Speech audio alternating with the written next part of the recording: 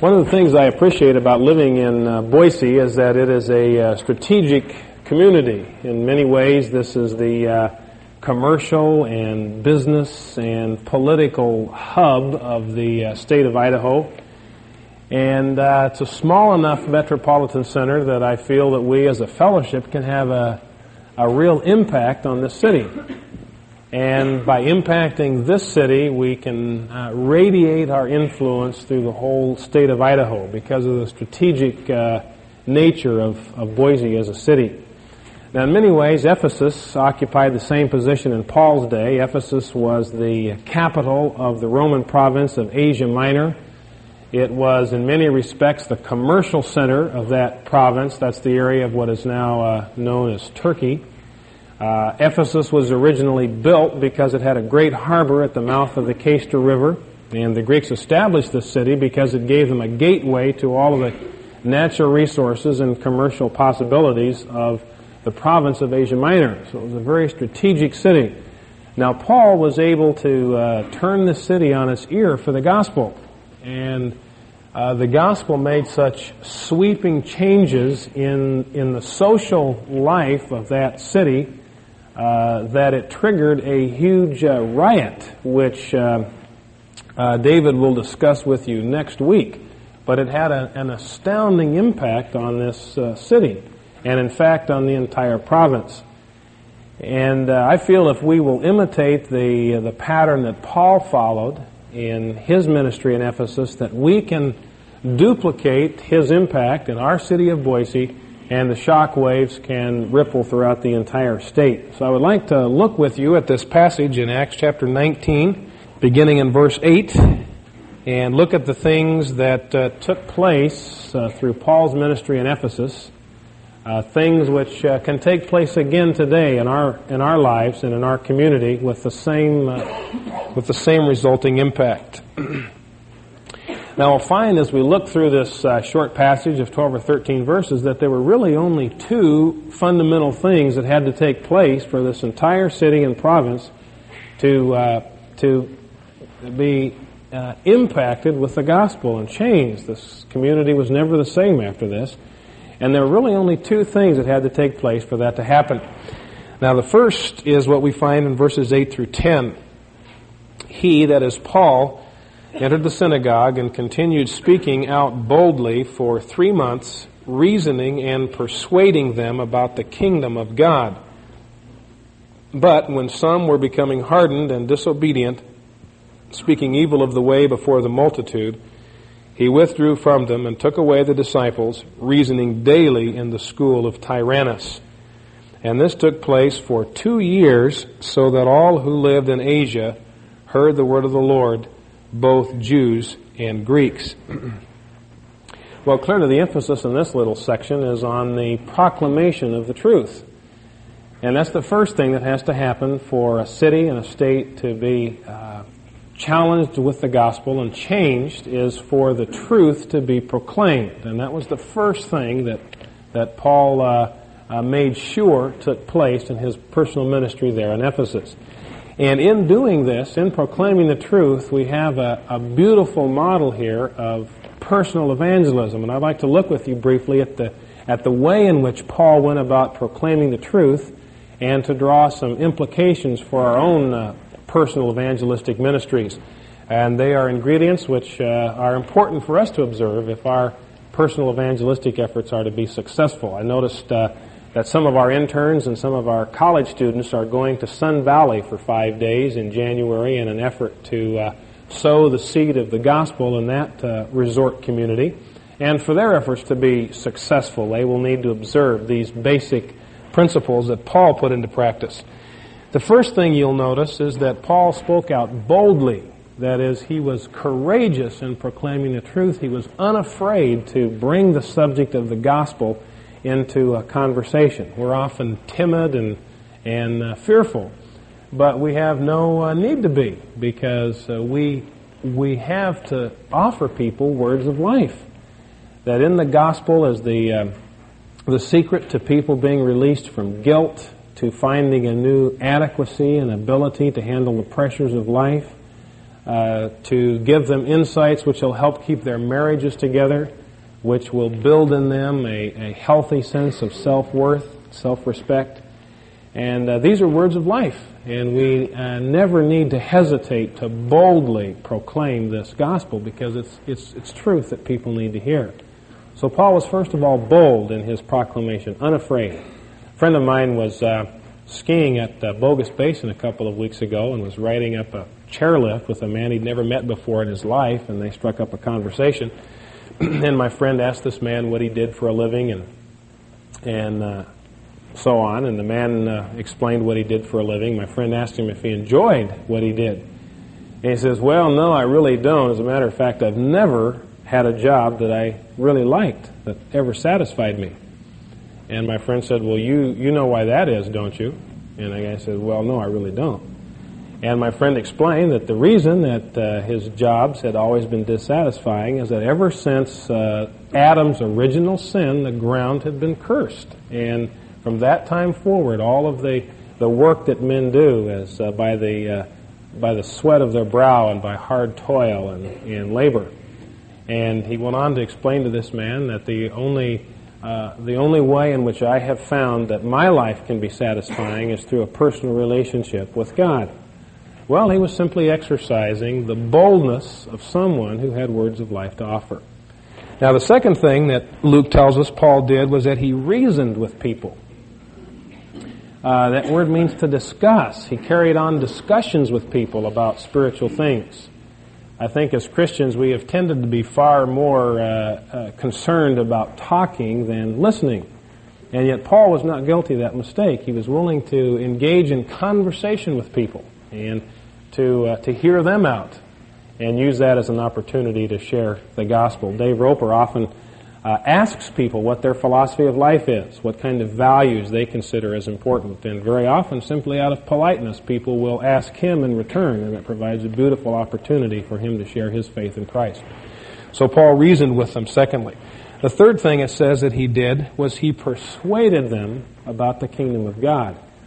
That is, Paul sought to convince people of the reasonableness of Christian faith and to convince them of the offer that was presented to them in the gospel and to appeal to them to respond to it. He didn't pressure them. He didn't demand that they turn or burn. He persuaded them. He sought to appeal to them to make a decision for the gospel. So it was not a pressured approach. It was an approach in which he persuaded and appealed to them. And the fourth thing that Luke tells us Paul did is that when he encountered resistance to the truth, he withdrew. That is, he did not force the gospel on people who had no interest in hearing it. Again, that's a mistake, I think, that we often tend to make, barging through closed doors, whether people have an interest in hearing the gospel or not. I read a story in Reader's Digest, a little incident that I think beautifully illustrates Paul's approach to evangelism and the one that ought to be our approach. It's a little incident that took place in the life of an auto mechanic who was working in his repair shop, and the lady had brought her car in to be serviced, and he was going to drop it off at her home. And as he was driving to her neighborhood, he realized that the only thing he knew was what street she lived on. He didn't have her address. So he didn't know what to do until he noticed a garage door opener in the visor. And so what this man did is he drove up and down this street and kept pressing that garage door opener until the garage door finally went up, and he wheeled the car right in. And when I read that, I thought that's a beautiful picture of how evangelism is to take place. We as believers just keep sending out those signals, and when the Lord opens a door, we take advantage of it and share the full news of the gospel of Jesus Christ. Now, when Paul withdrew from the synagogue, when he encountered this resistance, he went to the hall of Tyrannus. This was a school or a lecture hall run by this individual named Tyrannus, and it was a lecture hall that was devoted to the teaching and discussion of Greek philosophy. And this Tyrannus evidently was the main teacher in this school. The name Tyrannus, by the way, means tyrant. We don't know whether his pupils or his parents gave him that name, but It was his lecture hall, and Paul rented this lecture hall and used it as a place to teach the Scriptures when he was forced to leave the synagogue. Now, there is one Greek text that we have access to which adds an explanatory note in this verse and seems to be based on reliable tradition. And it says that Paul reasoned daily in the school of Tyrannus from the 5th hour to the 10th hour. Now, the way the Greeks and Romans reckoned time, the day started at 6 o'clock in the morning, so the 5th hour would have been 11 a.m., and the 10th hour would have been 4 p.m. So Paul daily, from 11 o'clock in the morning till 4 in the afternoon, taught the Scriptures in the school of Tyrannus. Now, why Paul did that, we understand by learning something about the culture of this time, and that is that the workforce in the Roman world, and in some places, like in Greece, I believe this is still true today, they took a siesta every day from 11 in the morning till 4 in the afternoon. They just knock off work at 11, and in the heat of the day it was too hot to work, and so they just knock off at 11 and pick up again at 4. It kind of appealed to me. I thought I'd born 2,000 years too late when I read that. And so what Paul did is he took advantage of what amounted to an extended lunch break and took advantage of that time when people were available from their jobs to teach the Scriptures. So while other people went home for their afternoon nap, Paul would teach the Scriptures. In fact, one historian tells us that there were more people who were sleeping in Ephesus at 1 o'clock in the afternoon than 1 o'clock in the morning. But Paul took advantage of that free time to reason daily in the hall of Tyrannus. And as a result, Luke says, all of Asia heard the word of the Lord as Paul carried out this ministry for a period of 2 years. If you total that up, 6 days a week from 5 hours a day, that amounts to a little over 3,000 hours of teaching. So Paul was able to impart a great deal of truth in that amount of time, all of the truth certainly that we have contained in the epistles that he has left to us. And as a result, all of Asia was impressed with the gospel. Now, Paul himself did not go into these outlying communities in the province. He stayed in Ephesus and taught the Scriptures for 2 years. So the word was taken out to the far corners of this province by ordinary garden variety type saints, just like you or me, who came to Ephesus either for vacation as tourists or came to Ephesus on business. And they would have heard about Paul and visited the school of Tyrannus, learned the truth, become believers in Jesus, and taken that gospel back with them to their own communities and planted churches. The church of Colossae probably started at this time, as well as the 7 churches that John wrote to in the book of Revelation.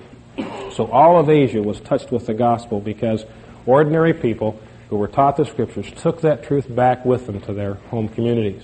I thought as I read that this room is really our hall of Tyrannus. This is where we meet as a fellowship to hear the Scriptures taught. And the pattern that we are to imitate is the same one that the Asian Christians imitated, to meet here, to receive the truth, and to take that truth with us into our daily sphere of life and share that truth with others. At the water cooler in the office, on coffee breaks, at lunch breaks, over the back fence, on chair lifts, wherever the Lord opens a door for the Word, that is where we are to share the Word that God has entrusted to us. But Luke goes on to tell us that the proclamation of the truth was not the only thing that turned Ephesus upside down. There was a further element to God's strategy in Ephesus, and he tells us about that in verses 11 and 12. And God was performing extraordinary miracles by the hands of Paul, so that handkerchiefs or aprons were even carried from his body to the sick, and the diseases left them, and the evil spirits went out. The extraordinary nature of these miracles was that people were healed of physical diseases, and demons were cast out of people merely by coming in contact with Paul's clothing. That's truly an extraordinary kind of miracle. Luke includes this, I believe, to show us the parallel between the Lord's healing ministry and Paul's ministry. Remember, people were healed by touching the hem of the Lord's garment. And in Acts 5, Luke tells us that people were healed as Peter's shadow passed across them. And he's indicating here that Paul participated in the same kind of healing ministry. But these extraordinary miracles were the means that God used to authenticate that message that Paul preached. Now, these pieces of clothing don't quite communicate very accurately to us in English. We think of handkerchiefs, we think of a hanky that you use to blow your nose or tuck in the breast pocket of a three-piece suit. And aprons is something you wear when you're barbecuing on Saturday afternoon. But it's clear that the handkerchief that Luke is referring to here is the sweatband that workmen wrapped around their heads, and that the apron was a leather apron that Paul used in carrying out his profession. He was a tent maker, and this is Luke's way of telling us that all during this 2-year period when Paul taught the Scriptures from 11 to 4, he was also a working man. He was a man who got dirt under his fingernails, and these were the working clothes of his trade.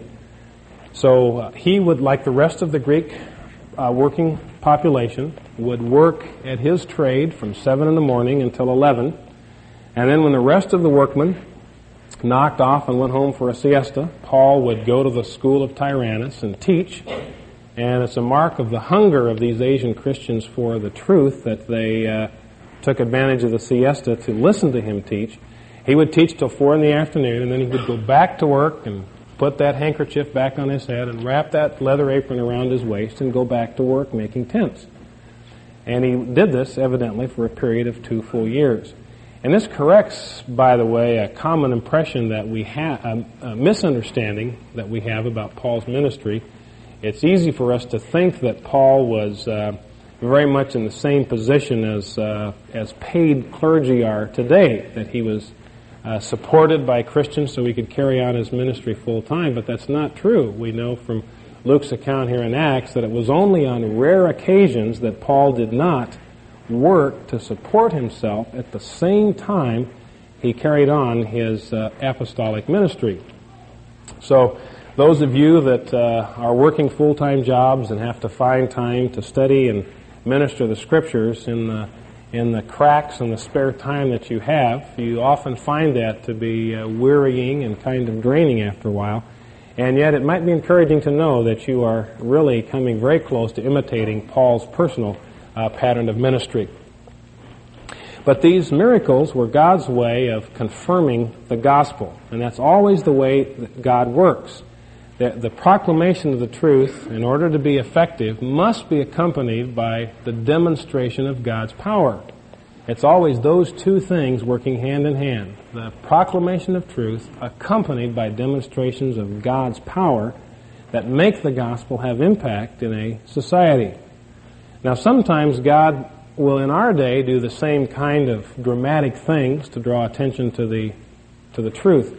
Ralph Byron was telling us in the men's retreat about a year ago that he was speaking in Japan to some college students one day, and he was preparing to share the gospel with them, and he was the question was asked him, well, how can you even believe that there is a God? And Dr. Byron's response to this student was to ask him, what would it take to convince you that God did exist? He said, for example, if God sent a 200-mile-an-hour wind rushing through this city, would that convince you that God existed? And just at that moment, there was this huge gust blast of wind that blew through that campus, and it flattened trees, and it shook the building where they were meeting. And there was a deathly silence, and after the wind ceased, Dr. Byron said, well, I don't know if that was God or not, but I suggest you listen to me pretty carefully from here on out. So sometimes God will do that, even in our day. And yet, by and large, God's method of demonstrating His power today in authenticating the gospel is to demonstrate His power by changing lives, by transforming lives, by turning us into people who demonstrate a supernatural quality of life in the world around us. And it's only when that takes place that people will start paying attention to the words that we that we proclaim, when they see a supernatural, unexplainable quality about our lives that they cannot duplicate. There was the executive vice president of the International Students Incorporated Ministry was here in Boise a few months ago, and I was interested in something he told us that night, that of all of the Muslims that he knows of that have converted from Islam to Christianity, there's only one that he knows of who was converted through media, radio, television, or literature. In every other case, these Arabs, these Muslims, became believers in Jesus through a personal contact with someone, and not only a personal contact with a Christian, but in someone in whose lives they could see spiritual reality. They could see that these people were the real article. They weren't just involved in some kind of a ritual or going through the motions, but there was a genuine spiritual reality to their lives. And the third thing that was important is that in every case there seemed to be some specific act of love that these Christians had done, which had been kind of the final impetus to get them to acknowledge the gospel. And that's always how God works, is we proclaim the truth, and then as God works through us to do extraordinary things, to do loving things, then our words begin to have impact on others. The way Joe Aldrich put it is, people do not care how much we know until they know how much we care. Now, one of the things that's unfortunate, I believe, in the Christian church is that we have often communicated to people that the thing which is distinctive about Christians is all the things that they do not do, kind of a negative righteousness. Now, this list of the dirty dozen varies from one church to another quite often, but we often communicate to people that in order to be a Christian, be a good Christian, there are certain basic activities that you must not do, and that's what makes you distinctive. That's what stamps you as different. But it's quite clear from the Scriptures that the emphasis in the New Testament is on positive righteousness. Not on the things that we don't do, but the things that we are able to do that other people cannot do. Things that we have always wanted to do but have been unable to do apart from Christ's power at work within us. When people begin to see that by God's power we are loving when other people are hateful and spiteful and unforgiving, when they see that we are joyful when the same circumstances are causing other people to be discouraged and depressed, when they see that we are peaceful in circumstances that cause others to panic and to be anxious and uptight, when they see that we are patient under circumstances that cause others to be short and sharp and angry, then they will begin to pay attention to the words that we proclaim. So this is always the pattern, and this is the pattern by which Boise will be impacted by us for the gospel, as we proclaim the truth and as we demonstrate God's power in our ordinary everyday lives. Now, as always, there were those who saw in Paul's ministry this power over evil spirits and sought to counterfeit that kind of power, and Luke tells us about that in verses 13 and 14. But also some of the Jewish exorcists who went from place to place attempted to name over those who had the evil spirits the name of the Lord Jesus, saying, "I adjure you by Jesus whom Paul preaches." And 7 sons of one Sceva, a Jewish chief priest, were doing this. In the ancient world, there was a widespread belief in the presence of evil spirits, and in Ephesus in particular, there was a preoccupation with these demonic evil forces. And Ephesus was a center at this point of superstition and black magic and black arts, and there were many people living in Ephesus who claimed to have certain secret spells and incantations that gave them power over these unclean spirits that all of Ephesus lived in fear of. And the Greeks held Jews in particular in high regard in this respect. They felt convinced that Jews had access to secret spells which gave them power over demonic forces. They knew, for example, that Jews never pronounced the name of their God. That was always a great secret that they guarded very jealously. And they assumed that Jews had other secrets like that, which gave them a toehold against these evil spirits. And here was a group, Luke tells us, of itinerant Jewish exorcists who traveled from place to place, carrying out a ministry of exorcism, and evidently saw in Ephesus a fertile ground to ply their trade, and they had been doing quite well. There was enough business in Ephesus to support 7 brothers in this occupation. We don't know who this Sceva was, their father. Luke tells us he was a Jewish chief priest. We don't know whether that means he was a member of a high priestly family in Jerusalem or a head of one of the Levitical orders of priests. My own guess is that he was a self-styled Jewish chief priest, that he opened an office in Ephesus and hung out a shingle over his door that said Jewish chief priest. And people just flocked to him in droves, and he would send his 7 sons out into the field to take care of appointments with people who wanted to have demons cast out. Now, as these sons of Sceva saw Paul's power over these unclean spirits, they paid careful attention to the formula that Paul used, and they sought to use that very same formula in their own exorcism. They figured if it worked for Paul, it'll work for us.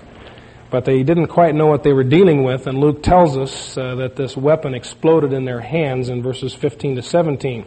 They encountered this evil spirit, and the evil spirit answered and said to them, I recognize Jesus, and I know about Paul, but who are you? I love that. Who are you? Who do you think you are?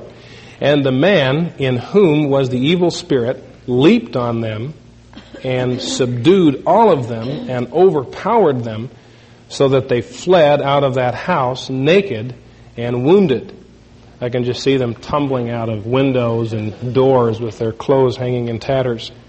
And this became known to all, both Jews and Greeks, who lived in Ephesus, and fear fell upon them all, and the name of the Lord Jesus was being magnified. Well, what did the people learn from this little encounter?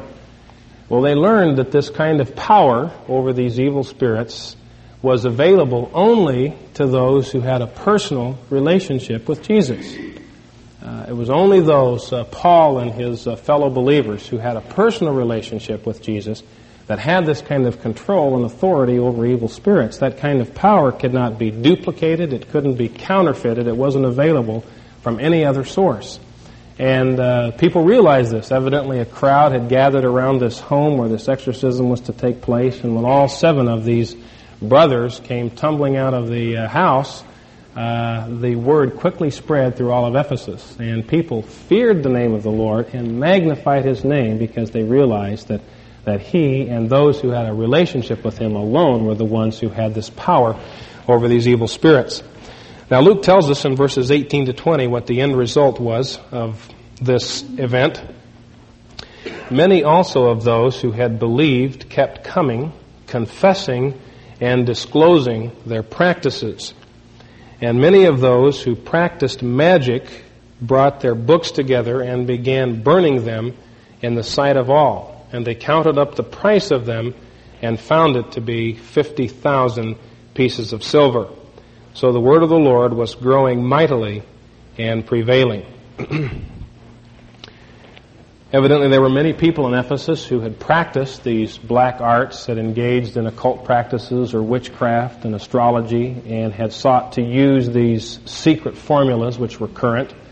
And when they saw the power available in the name of Christ, they turned their back on their former practice of black magic, publicly renounced their practices, and in fact brought all of their books together and placed them in the center of the town square there in Ephesus and had a huge bonfire. Luke tells us that there were 50,000 pieces of silver worth of books. These evidently were scrolls that contained magic formulas. The key to any of these formulas that would give you control over evil spirits was always their secrecy.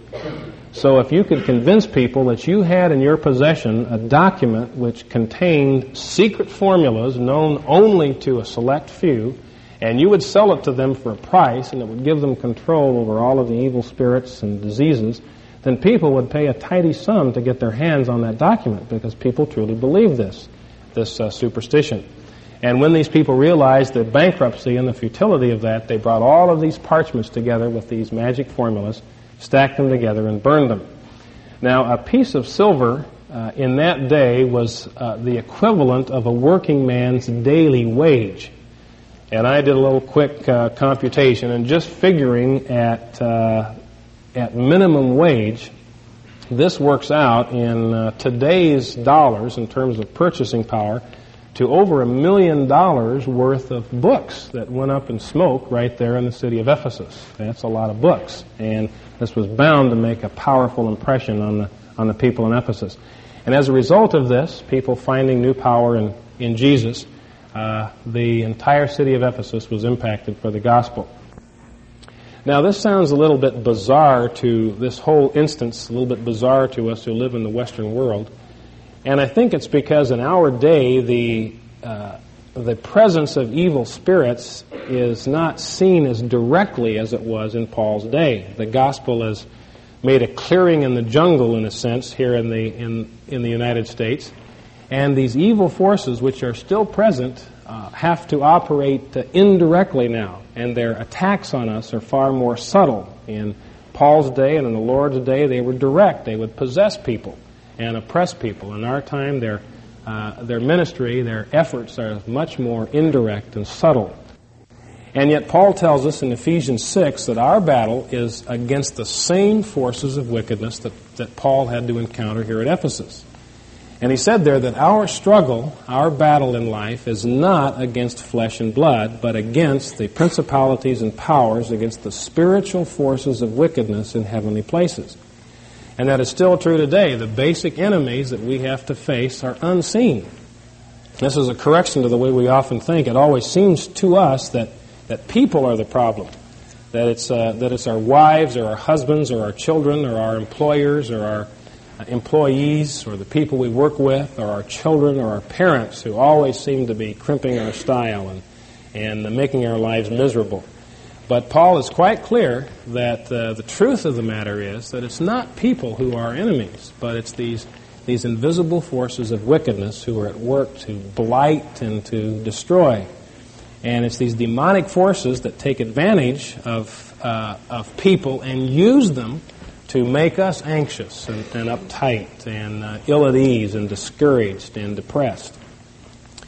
And the encouraging note is that we have access to the same power, the same source of power, that gave Paul this very visible authority over these demonic forces. That power is still available to us today. And so as these forces are at work in our lives to make us hateful and unforgiving, to make us anxious, and to make us uptight and depressed, we have access to a source of power which gives us victory and power, authority over these evil forces which are out to destroy life. And as people see this difference begin to be demonstrated in life, that we respond uncommonly and supernaturally to circumstances and to pressures and to difficulties, they will begin to sit up and take notice of the words that we have to proclaim. I was reading just recently in a magazine about the life of a man who was an Arab, who was a former Muslim, who was now a missionary to Jews, which is certainly an interesting little twist. And the real striking thing about this man's life to me is that he lived in the city of Nazareth in 1948 when the Israeli tanks rumbled into Nazareth and pretty well leveled the city in the Israeli takeover. And when those Israeli tanks swept into Nazareth, his father was killed and his home was leveled, and he and his mother had to flee for their very lives. And he carried around a deep bitterness and hatred of the Israeli people for many years until he met the Lord, and the Lord began to purge him of that hatred and that bitterness and to cleanse that out of his system. And many years later, he returned to Israel and was on taking a tour of Palestine, when his tour guide happened to mention that he had been a tank commander when the Israelis had taken Nazareth. So this man that was his tour guide may have been the very man who was responsible for the death of his father and the demolition of his home. And this man told this tour guide, he said, "You know, I lived in Nazareth in 1948 when you came into that town. And by all the traditions of my forefathers, I ought to avenge the death of my father on you at this very instant. But I've learned that Jesus of Nazareth has forgiven me my sins, and I can forgive you as well. And I would like to tell you about that." And he did. And see, that makes an impact on people when they see that we respond supernaturally. We respond in ways that ordinary people do not to the same pressures. They sit up and they begin to take notice. Now, many of us are making plans and goals and resolutions for the new year. If you're like me, they probably mostly concern diet and exercise. And but I would suggest that we add to this list the two things that we have seen in our account today, that we make it our commitment this year to be people who receive and proclaim the truth, and to be people who demonstrate God's power in daily life. Let's stand and pray together. Lord, we're grateful for what we learned from this account about how we as your saints can make an impact on the society and the community around us. And we ask for your help in this. We realize that apart from your resource, we are inadequate for this task. But we pray that you will spark in us a continued hunger to receive the truth, a boldness in proclaiming it, and that you would above all make us people who are characterized by an unnatural quality of life, that people would see in us the same character that Christ demonstrated on earth. We realize this can only be by the release of your life within us. Make us humbly dependent upon you, that this week and this year we might truly be uncommon people in our ordinary circumstances. We thank you that you're with us and able and adequate to accomplish this through us. We pray these things in Christ's name. Amen.